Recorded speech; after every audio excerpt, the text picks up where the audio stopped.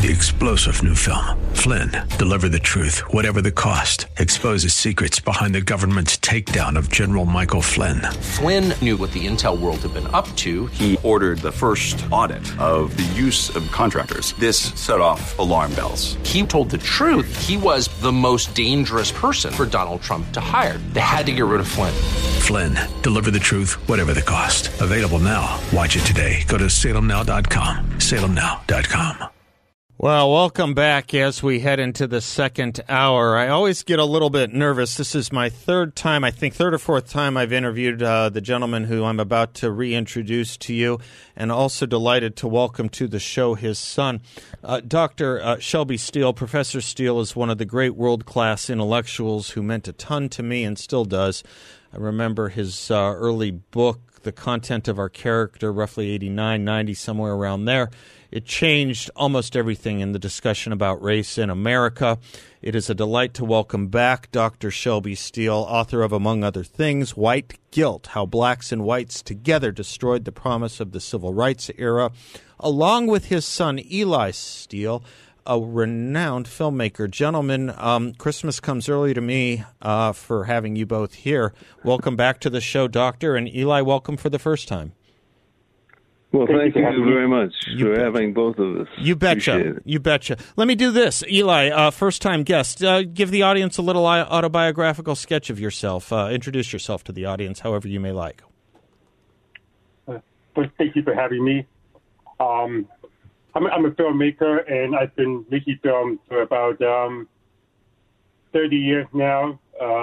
Narrative films, short films, and lately for the last 12 years, I've been focused exclusively on documentaries.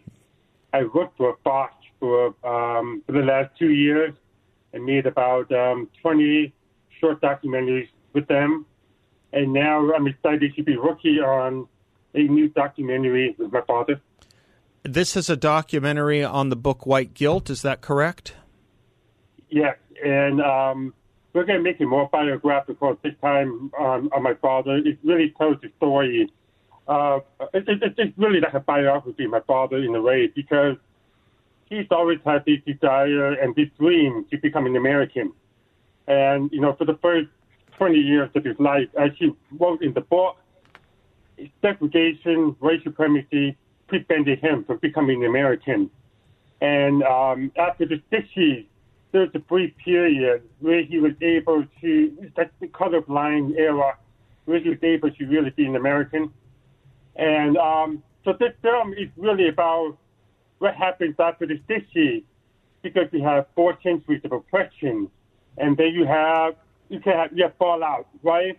And one of the big fallouts was white guilt, the need of whites to believe that they were innocent of racism. And so my father, in the 80s, all of a sudden found himself being pushed back into the black box. And the question is why? And so we wanted to sort of examine how dangerous the force is, how it transformed America from the 60s to today. So that's what the film would be about. Thank you. Shelby, Dr. Steele, you're still a teacher, you're still a professor. Grade your son and grade me on how we are understanding this project as well, how you see it forming. Well, it's we hope it works. We hope that it goes beyond the book White Guilt. Yeah. It's a tough title to work with because it throws people immediately on the defensive. Okay. And we don't mean to do that. It's not an accusation. But on the other hand, a single nation like the United States cannot go through 4 centuries of slavery, Jim Crow, of indulgence, really, in racism. Then I think very courageously come to terms with that and understand the immorality of that and so forth, and then move ahead as though, well, we're glad we learned that lesson. We'll move on to the next. And that history just does not work that way. The original sin of America was racism, and it did terrible things. And yet it is also true that this is the greatest country that has ever existed. What white guilt is really, we couldn't really have white guilt until America had opened up and acknowledged its indulgence in racism. And so we're grateful for that. But it comes with this guilt, this sense if you were born white in America and have nothing whatever to do with racism, you still are somehow accountable for this history. And my sense is this knowledge of having committed this sin puts whites in a very vulnerable situation and compromises them, because they have to then be on the defensive and spend time defending themselves against the charge of racism and creating ideas like systemic racism. And all of this it comes out in many different ways, but all of it, in a sense, is a way to protect ourselves from the accusation that we are racist. And in doing that, in protecting America from that, and so when even admitting to it, white guilt becomes a power.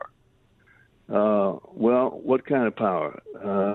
You can take any area of American life you want. Let's look at education, the DUI programs that now flourish in American education. That kind of policy making puts America in a situation where it puts us in a situation where we're not really solving the problem of race. We're really buying innocence from that history, that ugly history of racism.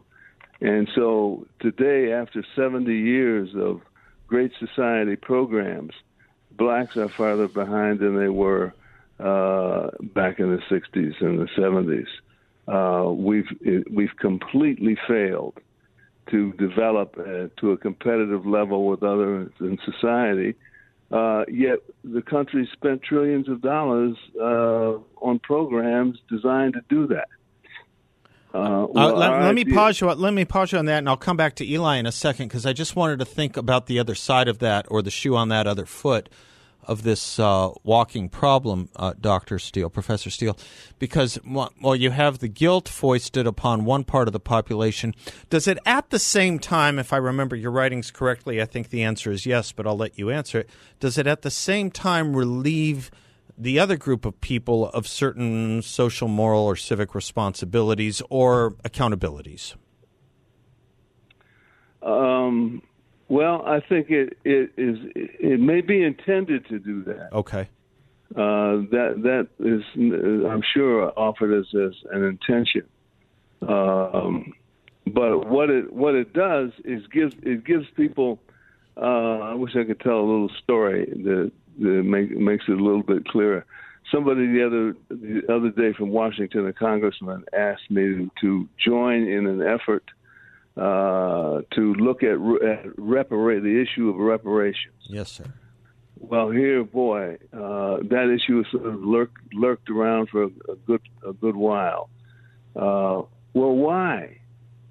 Well, if whites can sign, if I'm white and I sign on to reparations, yes, that'd be a wonderful thing, and blacks would develop and so forth.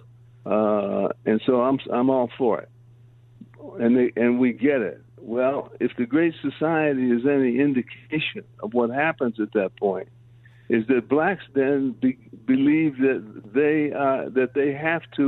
their dependency moves in, and blacks believe that they have to support this program in order to move ahead in American life.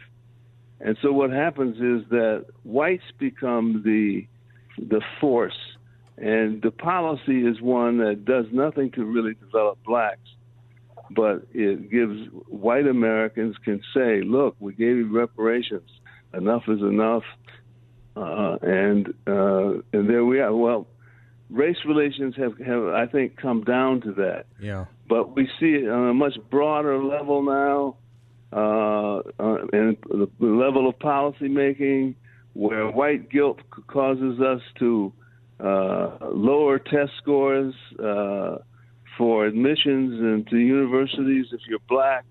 All sorts of politically correct and wokeism is an outgrowth of white guilt that maybe people are familiar with. Sure, and it perpetuates a cycle of victimology. Let me take a quick commercial break. I have to do that. Let me pick up on that with both of you when we come back. And I want to ask Eli this story of what happened to you guys when you were filming in the San Francisco area as well most recently.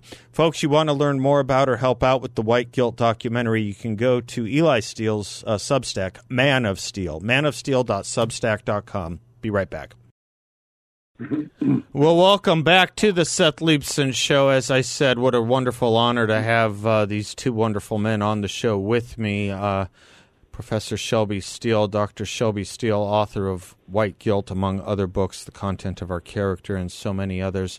His son, Eli Steele, a documentarian and filmmaker. They're working on a documentary on the book White Guilt and taking it forward. Eli, tell the story, if you don't mind, of the kind of greeting you got when you guys went into San Francisco, because there's a related element to all of this. You didn't have such a good time there, as I recall. Yeah, it was crazy. We were filming in San Francisco on top of Lombard Street, which is the famous Curvy Road. And we used to say B-roll. We should go and shot my father walking through the street. So we literally parked the SUV in the middle of the block. We walked to the corner, and while we were filming on the corner, a Chevy Blazer, black Chevy Blazer, came up, and within a minute, they sold about $45,000 worth of equipment. Incredible. And at first I thought it was like $15,000 because I thought the camera was misty. Yeah. Then I realized, oh no, they got this gearbox. There's like 2 gearboxes, a couple of tripods, and so forth. Like a memory card is about $500. So we should add everything up. It was crazy. But what was even more disappointing was that there was absolutely no response from the police. No, the people in the city were defeated.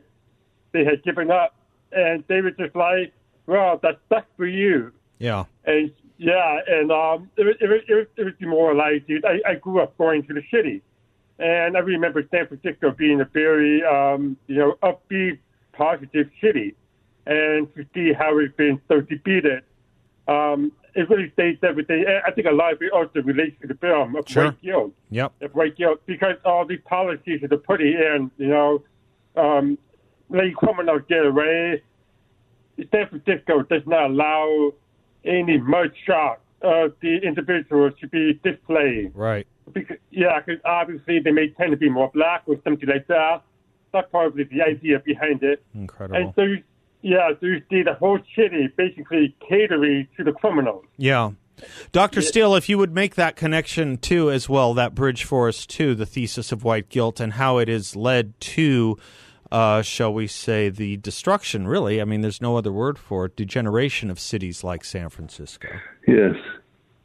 Yes, so White Guilt, one of the things that has happened in America that is a result of our racial history, is this vulnerability that whites have to the accusation that they're racist, and therefore an almost blind,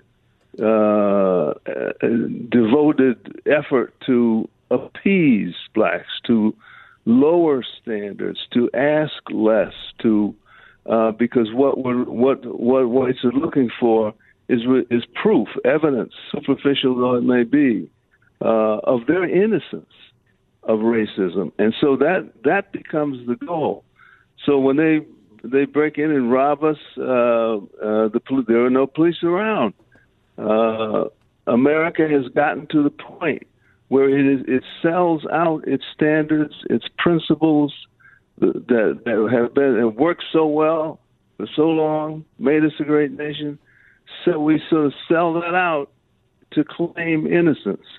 I just slip in just because I think it makes the point. I think Donald Trump, part of his appeal, a good part of his appeal, is that he is anti-white guilt.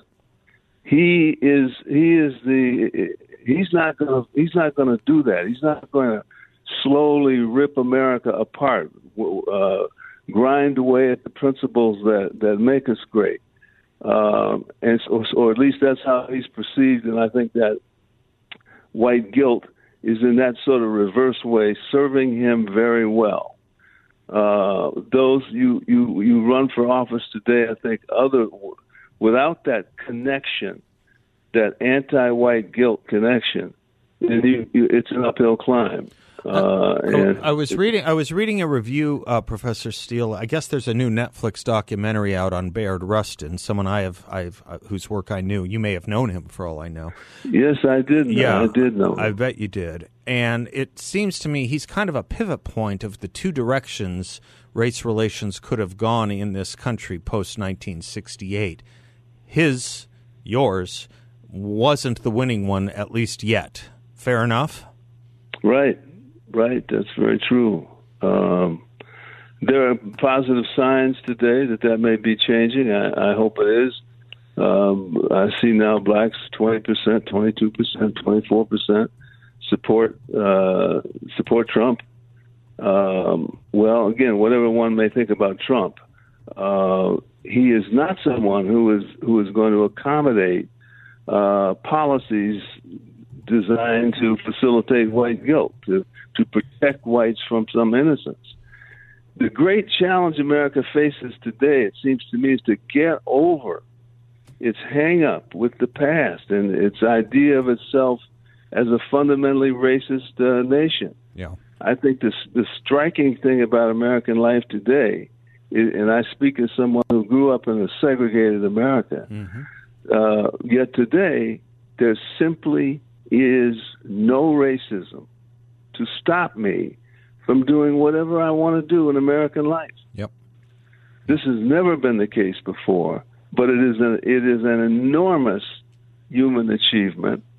And if we don't acknowledge it, then we can't move on. We can't benefit.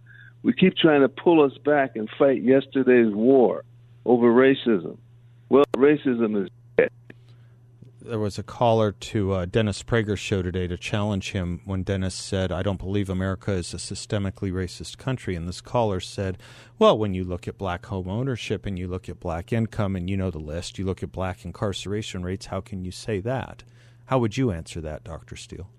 I would answer that by saying we as blacks felt when we finally got into freedom in the 60s, we had a chance to do everything, and we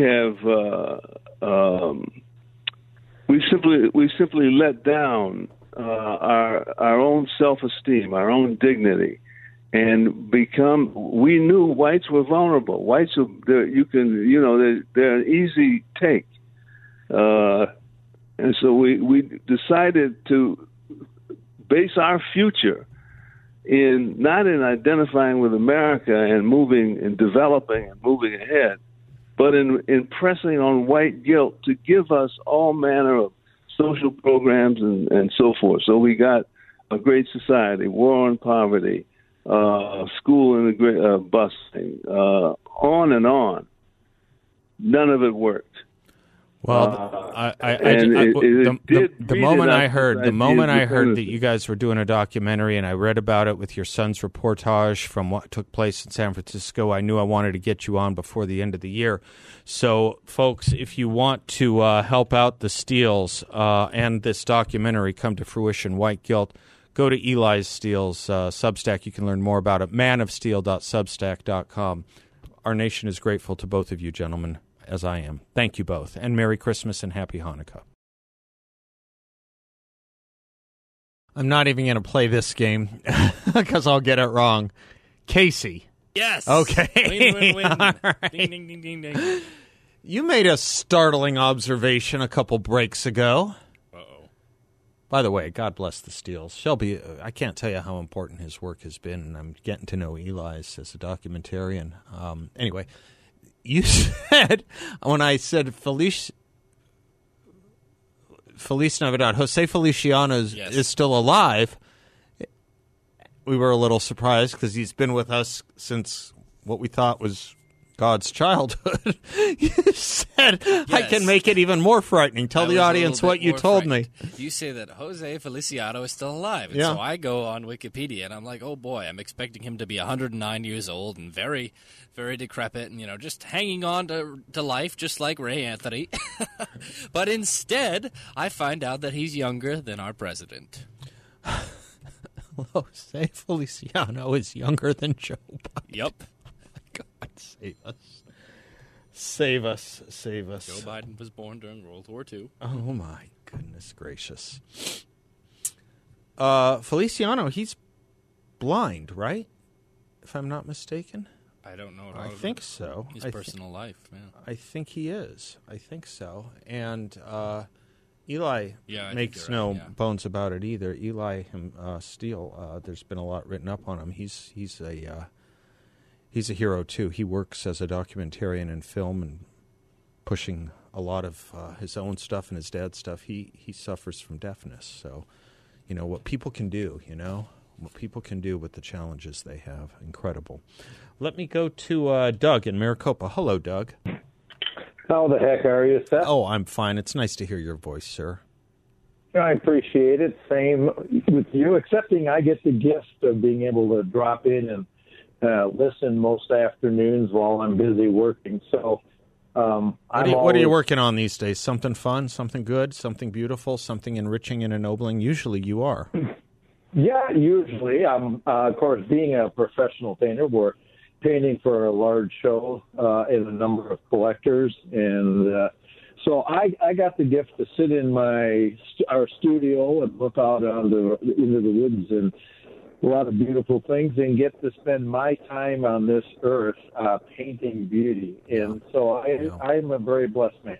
Did I ever tell you the story of that Orthodox rabbi I asked how he knows there's a God? Did I ever tell you that story? No. Please. Years and years ago, I asked an Orthodox rabbi who was giving a talk on the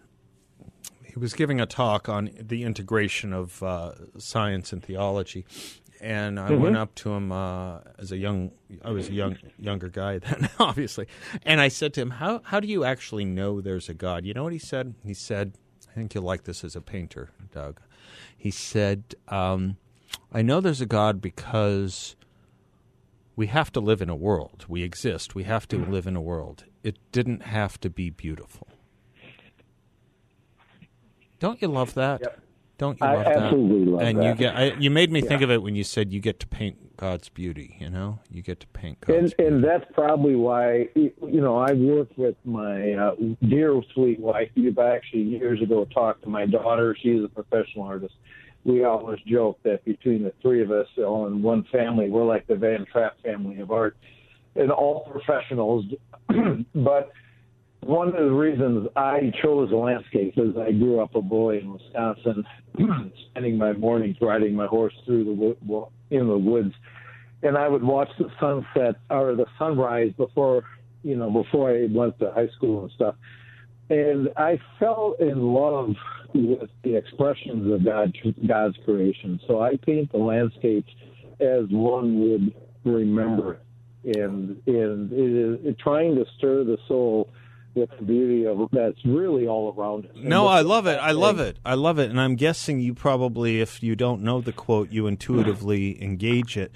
It's a wonderful line from Chariots of Fire where Eric Liddell says, when I run, I feel God's pleasure. I bet when you paint, you feel God's pleasure. Huh? I feel the gift of God's pleasure all the time. Let me do this. None of this is why you called. I have to take a break. You've been patient. Can you hold just a bit longer? We'll come back to your point sure. Absolutely. No problem.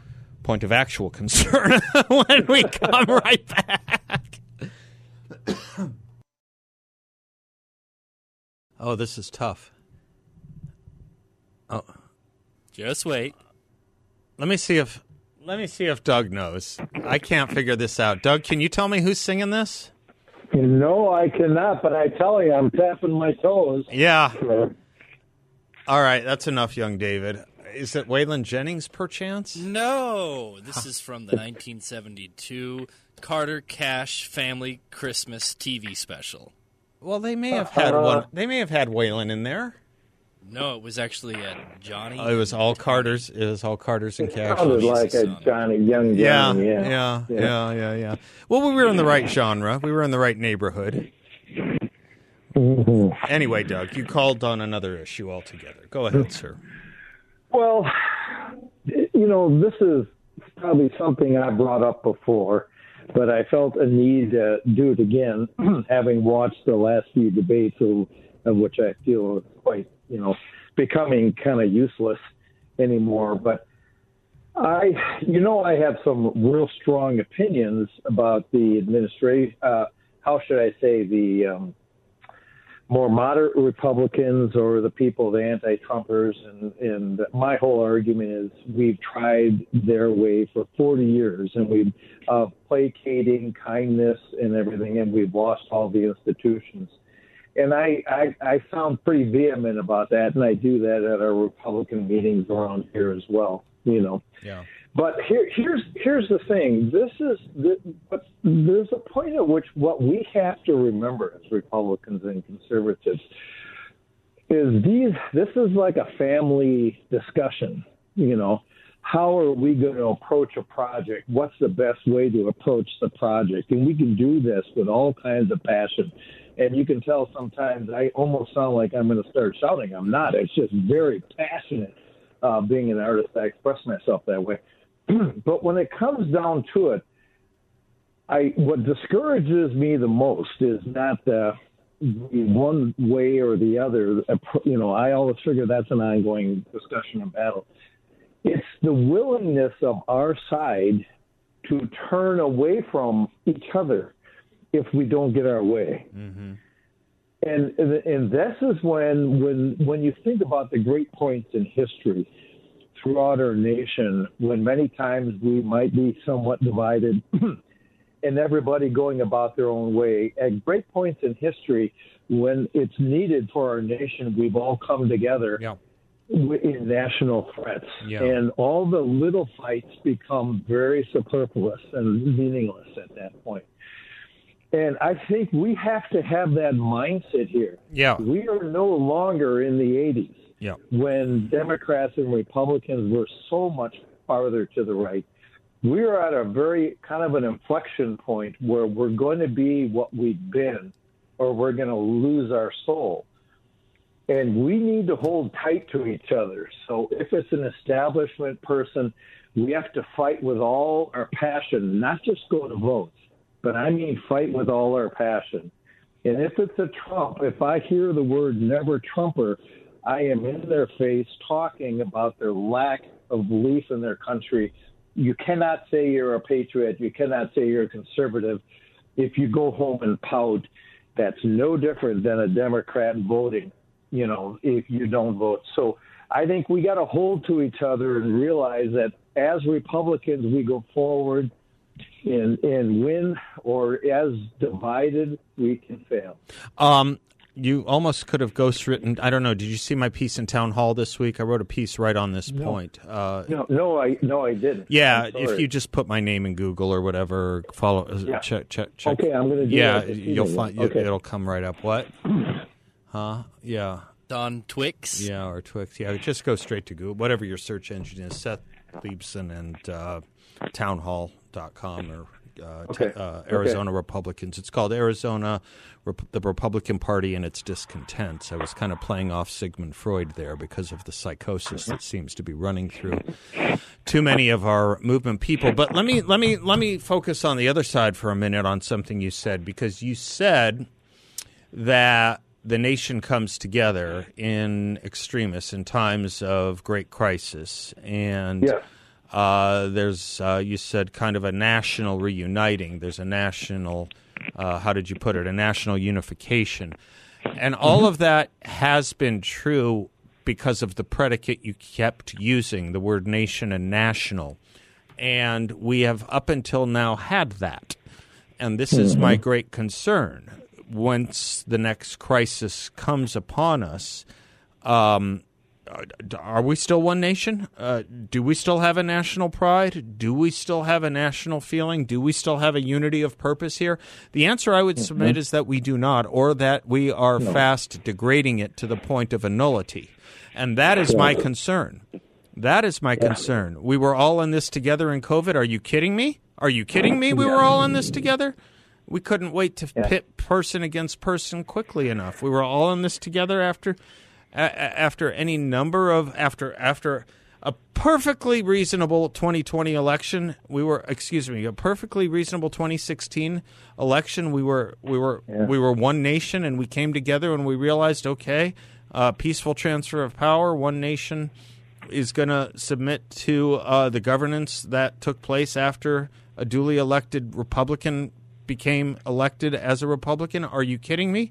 The cries of fascist and all the rest came out for 4 years. Fraud, 4 years, only to be turned around again in the other direction 4 years later. Two national anthems? What's the point of a national? You can't have two national anthems if you're a nation. Yeah. Boy, I tell you, you're spot on there. And I think thank you for pointing this out. I was trying to stay a little bit more upbeat, but in truth, I still believe that we have to hold tight to each other, because I actually view this, like I said, an inflection point. We are kind of almost in the 1856 time with Buchanan. I'd say 1859. Oh, that's probably closer to the truth. But we got to that point in history, if you look back, because the North tried to accommodate and backpedal, be nice and accommodate and backpedal the South in their demands. They believed in their cause pushed fervently for it, and they would not back down, and we were trying to be sweet and nice. It's almost a mirror image of how we lost all the institutions, including now the military. The left did not take these institutions. We gutlessly and in a very sweet way gave to them. And now we are at this point. But the further we get down this lane, and there will be a choice, and we will be forced to make a choice. That will have to happen, or it will be lost. Amen. Things fall apart. The center cannot hold. Anarchy is loosed upon the world. And the ceremony of innocence is drowned. Why? Because of what you said. The best lack all conviction, while the worst are full of passionate intensity. Thank you, Doug. Stephen Eady? Well, what other name comes to mind when you think of Christmas music? Yeah, the Gourmets. Yes, that's right. Let me put in a word for our sponsors at YRefi. It's a great company with an investment that has a ton of flexibility, where you're in total control. You can turn your income on or off. You can compound it. There are absolutely no fees. There is no attack on principal if you ever need your money back. You get a monthly statement with no surprises. It is a secure and collateralized portfolio where you can earn up to a 10.25% fixed rate of return, and it's not correlated to the stock market or the Fed. YRefi is based here locally. Their offices are on Chauncey Lane in North Phoenix. You can visit with them. I've been there a number of times. And you'll get no sales pitch, and no one will ask you to sign a thing. They just like talking about what it is that they do and letting that speak for themselves. If you don't see them in person, check them out online. InvestYRefi.com. That's invest, the letter Y, then REFY.com. Or give them a call at 888-YRefi-24, 888-YRefi-24. Just thinking a little bit about this past hour, starting with the Steels and ending with Doug, thinking about the atomization of our society. Are we still one nation? Indeed, probably the biggest question of our time. And a lot of it does have to do with the race issue that the Steels have been consumed with for so long, rightfully so. And it does have to do with the 2 points of departure after 1968. I had mentioned Bayard Rustin. Evidently, there's this Netflix documentary out on him, 2-part documentary. I saw a review of it, not very good, because it was, I think, produced by Barack Obama. But Bayard Rustin was, the one last big figure in the civil rights movement. He organized the 63 March with Martin Luther King, who tried to maintain the colorblind notion of Martin Luther King's, while the Stokely Carmichaels and the other inheritors of the Student Nonviolent Coordinating Committee went in a different direction. Bayard Rustin wrote, quote, "The new racist equates the pathology of the poor with race, ignoring the fact that family dissolution, teenage pregnancy, illegitimacy, alcohol and drug abuse, street crime, and idleness are universal problems of the poor. They exist wherever there is economic dislocation, among the white jobless of Liverpool as well as among unemployed blacks in New York. It was not a race. These things are not race-based. I don't even know that they're economic-based, but they're certainly not race-based. They're morally and deprivation based on a different level, not economic, moral." All right, Sam Stone's coming up. We'll be right back.